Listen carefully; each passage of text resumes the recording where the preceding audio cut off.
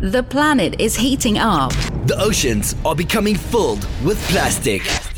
Change starts now. Change starts now. We're on a countdown To zero waste. 5, 4, 3, 2, 1. This is the Zero Waste Countdown Podcast. Here's your host, Laura Nash. Hello, everyone, and welcome to the Zero Waste Countdown Podcast. I'm your host, Laura Nash. On this week's episode, the CEO of Swedish Stockings, Lynn Frizinger, joins us all the way from Sweden to speak about her company that's recovering fish nets from the oceans and turning them into stockings. Her business model is sustainable, closed loop, and her products are fashionable and good for the environment. Here's my conversation with Lynn. So, Lynn, I bought a pair of your stockings months ago, and I wore them 6 different times. I washed them, I think 3 or 4 times since then, and they're in perfect condition. And it's so amazing because normally when I would buy them at the drugstore here in Canada, I would usually get one wear, like for a few hours, and then if I put them on again, they would get a hole in them. And so they would have to go straight to landfill. So I was very happy that yours have lasted so long. So very good quality stuff. I'm very happy. Thank you. We're happy as well.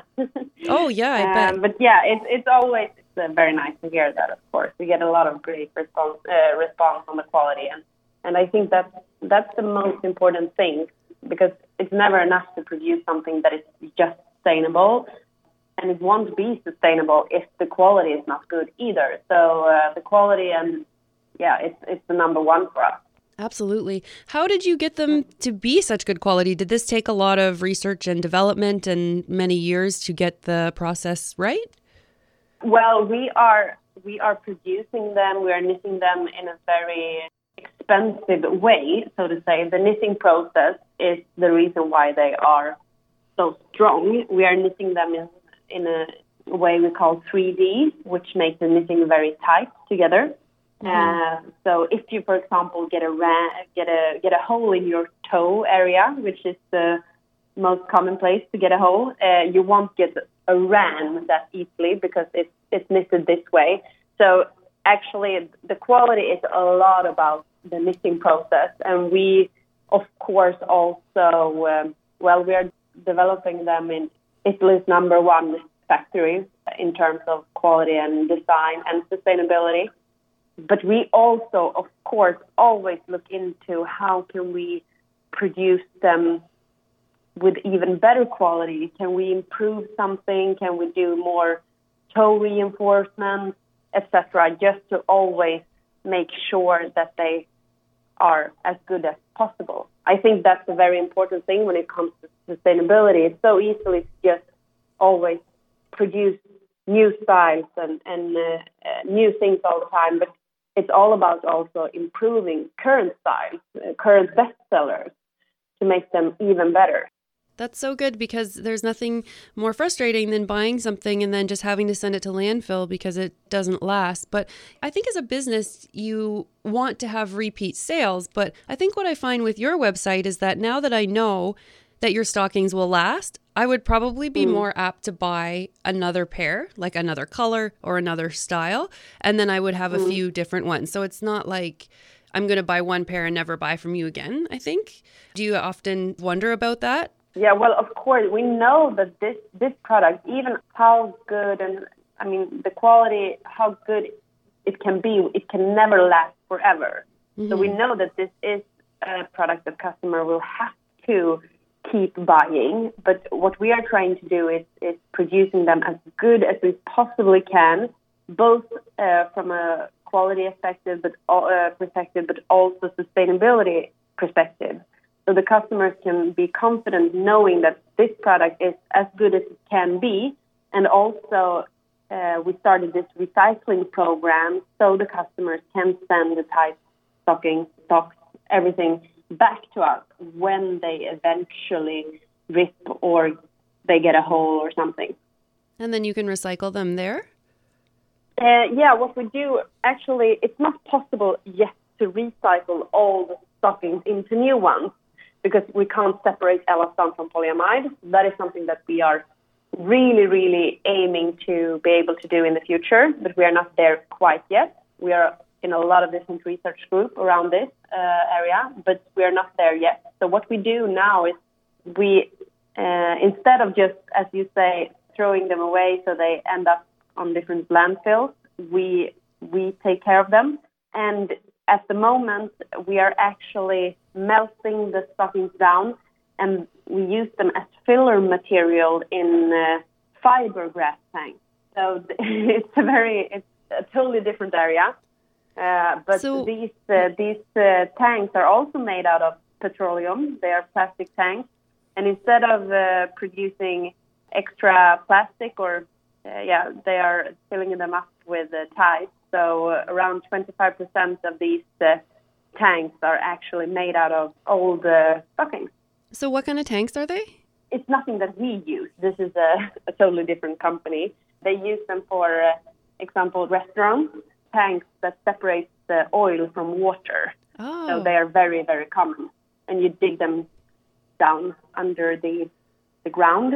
So they're not visible, but they're lasting for very, very long. And instead of them producing extra plastic, we have filled them up with our stockings also. And this is not our final conclusion of what we should be doing with our ties, of course, but we feel that it's very important to show that we are doing something in the meanwhile, because sooner or later we will be able to recycle our stockings and do new ones. And that is, of course, that's our final goal and the destination that we are aiming for. But in the meanwhile, we have to do something. So this is a way of showing our customers that we try to act as sustainable as we can in the current situation. Well, I think that's great. I think it's really cool that you're looking for that next stage, but technically your business is a closed loop system. You're really producing nothing that goes to landfill, which is just so good to see. Yeah, we are trying to. And we also think it's important that, this is not a glamorous thing that we are doing with a recycling program. We think that it's important to show just this, that it's not glamorous, but it's sustainable. And we can see that our customers, they love to hear these stories. And I think that the product today, it's more about storytelling than just buying a very exclusive brand. You want to be able to tell your friends and your families why you're buying this brand and product. And then it's very important for us as a brand to fill the story with a lot of different great aspects. Well, I thoroughly enjoy telling people about my stockings. It's a fun thing. That's great. Yeah, and recycled fishnet awesome. As well. Which is a huge problem in the ocean, actually. That's a leading cause of plastic and tangling up sea life and stuff like that. So if we can get any of that out of there, that's really good. So how did you get interested in having an environmentally friendly company? Why are these sustainable issues so important to you? Well, I felt actually from the beginning, both for me and Nadia that started the company, I was working back then in the financial business, and Nadia, she was working as a journalist at Swedish television. And we saw a documentary film about this problem, how products are being designed in order to age quickly, to boost consumption in society. Of course, we knew that it was nothing new to us, but we haven't really been thinking about stockings as that kind of a product that actually have gone from a top quality product back in the 1950s to become women's absolute number one wear and tear clothing item today.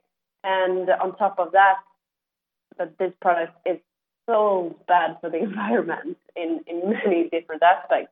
That for us was kind of news, and we felt that the product itself has really, it's a little bit like the custom from the country, as we say, both in terms of sustainability and design. If you look at the packaging today, stockings packaging, they all look quite the same, a little bit sexistic, I would say. They haven't really got a competitor in any aspect, we thought. So that was important for us as well. Of course, we felt that we have to be able to do something more sustainable here. We have been coming so far when it comes to food and clothes in general, and or customers are so much more aware today. But just this product was for us nothing that we have been thinking about. But when it came to us, it was like an aha experience, and we felt that, oh, this is very easy to communicate to other women. And also, as I said before, on top of that, we felt that we can do so much more when it comes to quality and design as well.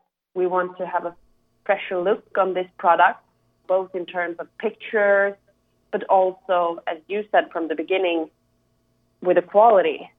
That is also a sustainability factor, of course, to produce something that lasts longer. So for us, or for me, from the very beginning, it was just, so it came to me very strong with all these different aspects together, and that was like a no-brainer. So I just felt that if I can feel this so strong, I have to be able to also convince other women that this is the way we have to go. Yeah, so that's how it works. I bought them without posting anything about them because I just wanted to see, how they were. And I'm just so happy with the quality. And your pictures are really great too. So you're mentioning like photos and stuff. So I think they're kind of unique and they're a different take on traditional stockings that we see in the drugstore and stuff like that. So your Instagram is wonderful. And you did mention something about packaging and labeling. And that is one of the things I noticed too when they arrived at my home, that it was very minimal packaging. I think it was all paper. So how did you choose your packaging? Well, that is something that we are currently working with a lot, because we try, as you say, to minimize the packaging as much as possible. And they are all FSC certified, which means that they are sustainable. It's a sustainable material for the environment, or it ensures that the products are. And we are all, for example, when we send out online packaging, because we have separated this now, so all the online packaging, we are really trying to minimize all the all the envelopes that we possibly can. And then we, of course, all the plastic that we have to use are, of course, recycled as well. Unfortunately, we have to have some plastic around them, because otherwise we can't guarantee that they will arrive to you in a okay way. But we are looking into this, and we are trying to, for the future, only pack them in paper, for example. Mm-hmm. But then we have to have this approved from the suppliers, because otherwise they don't guarantee the quality. So it's an ongoing work for us, I would say. Packaging is very tough. It's very tough, especially for food producers. They're really struggling because if you're making single-use food, there's really nothing else to put it in unless you have some sort of returnable container program, or you let people bring in their own containers. And people are so scared here in my area of germs. It's a big problem. Okay. They don't want to touch containers. Well, we are trying to find ways also of how we can reuse the packaging. Because in stores, for example, we have to have packaging to describe the product, but which we don't need online, because we have already bought the things through our website, where you can see what it actually is. So, but for the stores, we are trying to find ways of how we can reuse the packaging again. That's awesome. Yeah, that's one of the big solutions, right? Is to just keep reusing things. I mean, not forever, but you can sometimes get a lot more uses out of them. Very important aspect is also to work harder with the packaging to actually make them very exclusive in a way that they look more exclusive than general packaging do today. Because if they look more exclusive, or they are nicer and you actually want to save them, it's an important aspect for the customer if the packaging actually is something that you want to have in your wardrobe, for example, instead of just throwing away. So that's why the packaging for us is so important. I don't know how many times we have changed the design and tried to make them even more, nice looking and durable in different retail environments. So, yeah, it's a big question. Mm-hmm.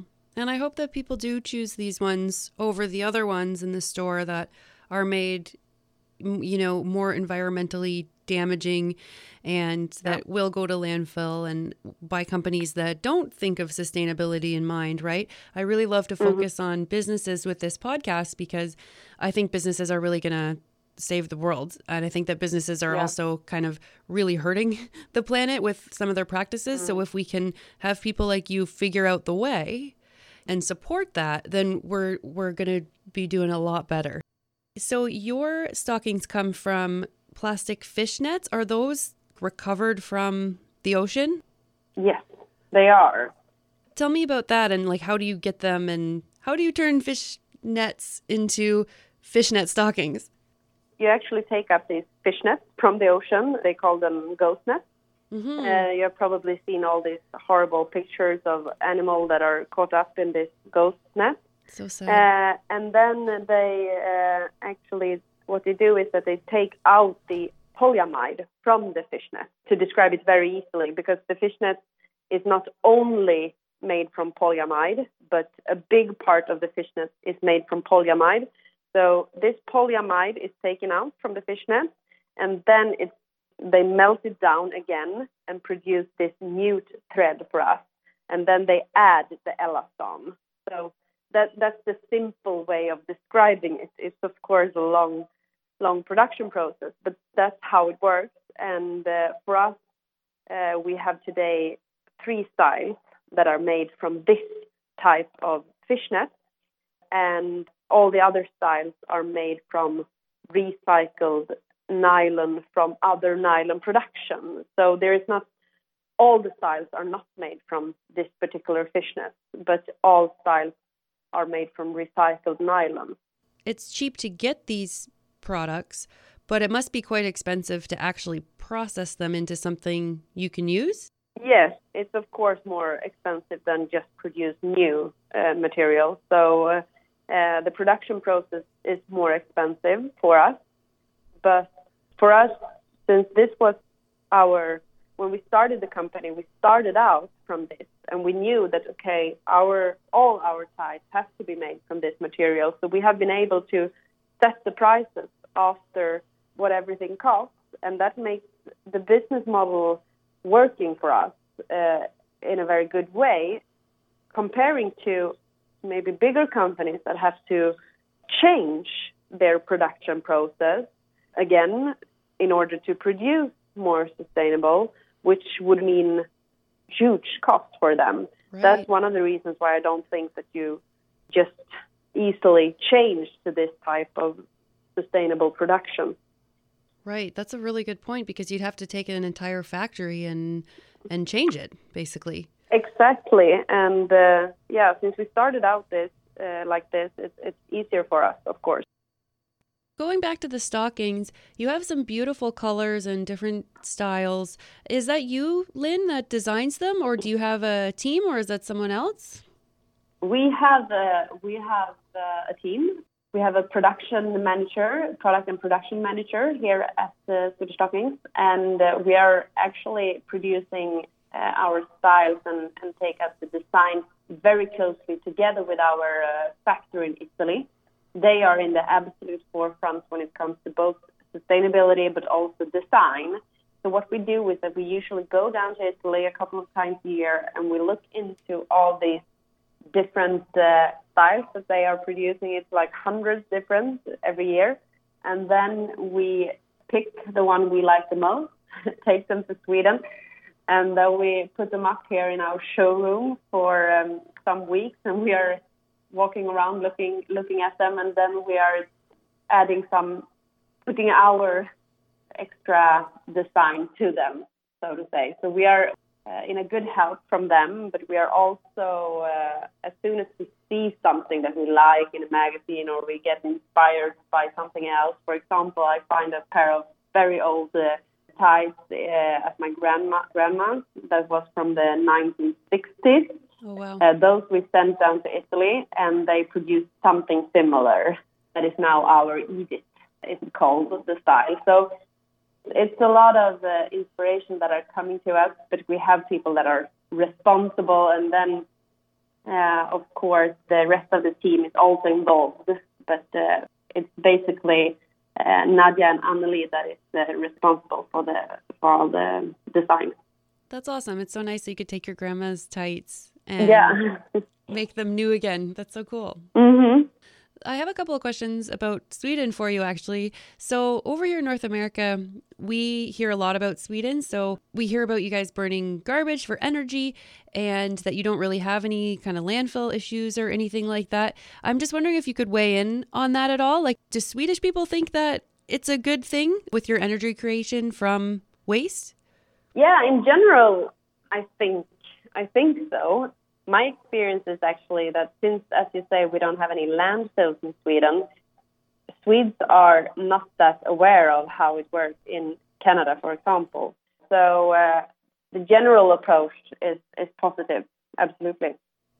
Oh, that's really good. That's something that we talked about in a couple episodes before with Joe Kaminska Foundation. In Canada, yes, we have garbage collection and we take it and we bury it in these massive landfills, and they are, ventilated and they leak into groundwater, and they're not good. They're not a good thing. No. And I know Syracuse does this as well, where they burn the garbage and produce energy and everything's filtered and clean. So to me, it seems like a really good idea, and people are against it because of the things that come out in the air, but I think that they're so well filtered that there's not a whole lot that really gets out there, which is good. No, I think at least you have to compare it with what the option is from most Swedes. I think is that the option would be worse to just bury them in landfills. So and always I think it's about what's the best we can do right now, and of course we should always aim for something better. But it's better to do something than just like be laying back and say that we wait until we can do something even better, because we don't know when. So I think that's the general approach. Does Sweden as well have environmental grants, or does your government encourage environmental entrepreneurship? Yeah, in both yes and no, I would say. I'm actually going to be a part of we have a big political week here every 1 week during June. So I will be a part of it it's next week now, and be talking about this. And of course we have some grants, but I think actually that we could do much more, since Sweden have become there's a lot of entrepreneurs in Sweden, and also a lot of entrepreneurs that are driven a lot of sustainable companies as well. I think we could actually be even better to support them in different ways. So, of course, the government is doing a lot, but I think they can be even better. Mm-hmm. So, as someone who's created this sustainable, eco-friendly business, which is super awesome, a lot of our listeners are young women. So I'm wondering if you have any advice for them who are interested in starting an eco-friendly business. Well, I have a lot of advice. But what I think as a start, I think today when you start up a new company, it's the responsibility as an entrepreneur to actually start sustainable companies. And you would do yourself a big favor by doing it as well, because sooner or later, I think that all companies have to turn into this more and more. So, as I said before, it's much easier to start that way from the beginning, because otherwise you have to recalculate your entire business idea. So be generous to the environment from the beginning, and just don't be afraid of paying a little bit extra for sustainable production, sustainable materials in all ways when it comes to packaging and products, because the customers will be willing to pay this extra if you also can have the same quality as other products, or even better. And then I would say you always have to make sure that the business also is profitable, because otherwise it doesn't matter how sustainable you are. You won't last very long if the company can't pay salaries or can afford the product. So that's a very important thing, to have an aspect from the beginning that you can't live on being sustainable, sustainable is an extra value because the customers will just take this for granted in a very short time, I think. So, well, that's to summarize it, I would say then, make sure that your business is profitable. Be sure that you have all your margins at the right place. And don't be afraid of pay a little bit extra for actually starting up sustainably, because otherwise you will have to do it sooner or later anyway, and that will cost you more. I love it. It's that same switch we were talking about earlier, right? Where you might have to, if you have a factory doing something and then to change that, it would be very, very difficult to do. So I like that. Yeah, absolutely. And also when it comes to communication, it's much easier to communicate to your customers from the beginning that you work like this than just change it after a while. And that's not the same trust in that either. So start correct from the beginning. Awesome. So, Lynn, what else do you do in your own personal life to reduce your waste or help the environment? For example, I'm careful with my car. I have a car, but try to not use it as little I can. I try to walk, of course. I always buy ecological food. During summer and winter, I always buy what we call like seasonal food. So right now, a lot of nice food you can buy. Unfortunately, I live in the middle of the city, so I'm not able to produce them myself. I also think a lot, of course, about what clothes I am buying. And, of course, I always make sure how we are sorting our garbage, even at home, but also here at the office. So in general, of course, there's other things as well. But I think it all comes down to these small things that all people can do. It's not that hard to be sustainable. It doesn't have to be extreme, but I think what I more do that is important is that I try to communicate this to people around me, and that is something I think is a responsibility for the people that actually are a little bit more aware when it comes to sustainability, that we actually communicate this to our friends and families and neighbors, that it's easy to do small things, and that these small things together will be a big impact. Definitely, absolutely. And then, of course, I only wear Swedish Stockings. Nice. That's awesome. Yeah, it sounds like you're doing a lot of wonderful things for the environment, and this company is super amazing. I think it's going to be good for our Canadian listeners too, because if any of us wear skirts at all for like 8 months of the year, like we need stockings because it's too cold. I'm sure Sweden is the same. I'm sure it gets pretty cold there for most of the year. It's the same. It's very cold here. And during summer, we always have, we have a lot of socks. We have the thinner styles. So we try to support our customers with, sneakers, steps, those kind of products that you use during summer as well. Mm-hmm. Yeah, I have those little tiny socks that go in your like little summer shoes, But those are pretty neat too, because normally I just wear without socks, but I've been wearing them lately and they're kind of nice. They're super nice. Yeah. I actually have them on me right now. Thank you very much. That was Lynn Frisinger, the CEO of Swedish Stockings. I've tried out their products and I think they're excellent. If you're interested in shopping on their website, it's swedishstockings.com. And Lynn gave us a coupon code to use. It's Zero Waste Countdown with no spaces for 15% off any items on their website. Thank you for listening. This week on my Countdown to Zero Waste, I worked with my city council to implement the TerraCycle cigarette butt recycling program. The city purchased a few TerraCycle cigarette receptacles and put them around the city. And we got the city workers on board to put them in a different container, and then we're mailing them into Toronto, which is only a couple hours away from our city, and those cigarette butts are going to be processed. So the tobacco and the paper get separated, if you remember this from the TerraCycle episode, and they get composted, and then the cellulose acetate gets recycled into plastic lumber, so things like decks and park benches, tables, pallets, things like that. Don't forget to subscribe to the Zero Waste Countdown podcast on whichever platform you listen in on, and you can follow me on Instagram at @0_waste_countdown. And if you're interested in becoming a patron of the show, you can find us on Podbean and click the button that says Become a Patron. Or you can click the little red button that says Reward.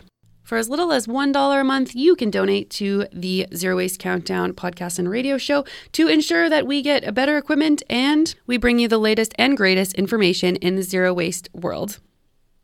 Change starts now. This is the Zero Waste Countdown Podcast.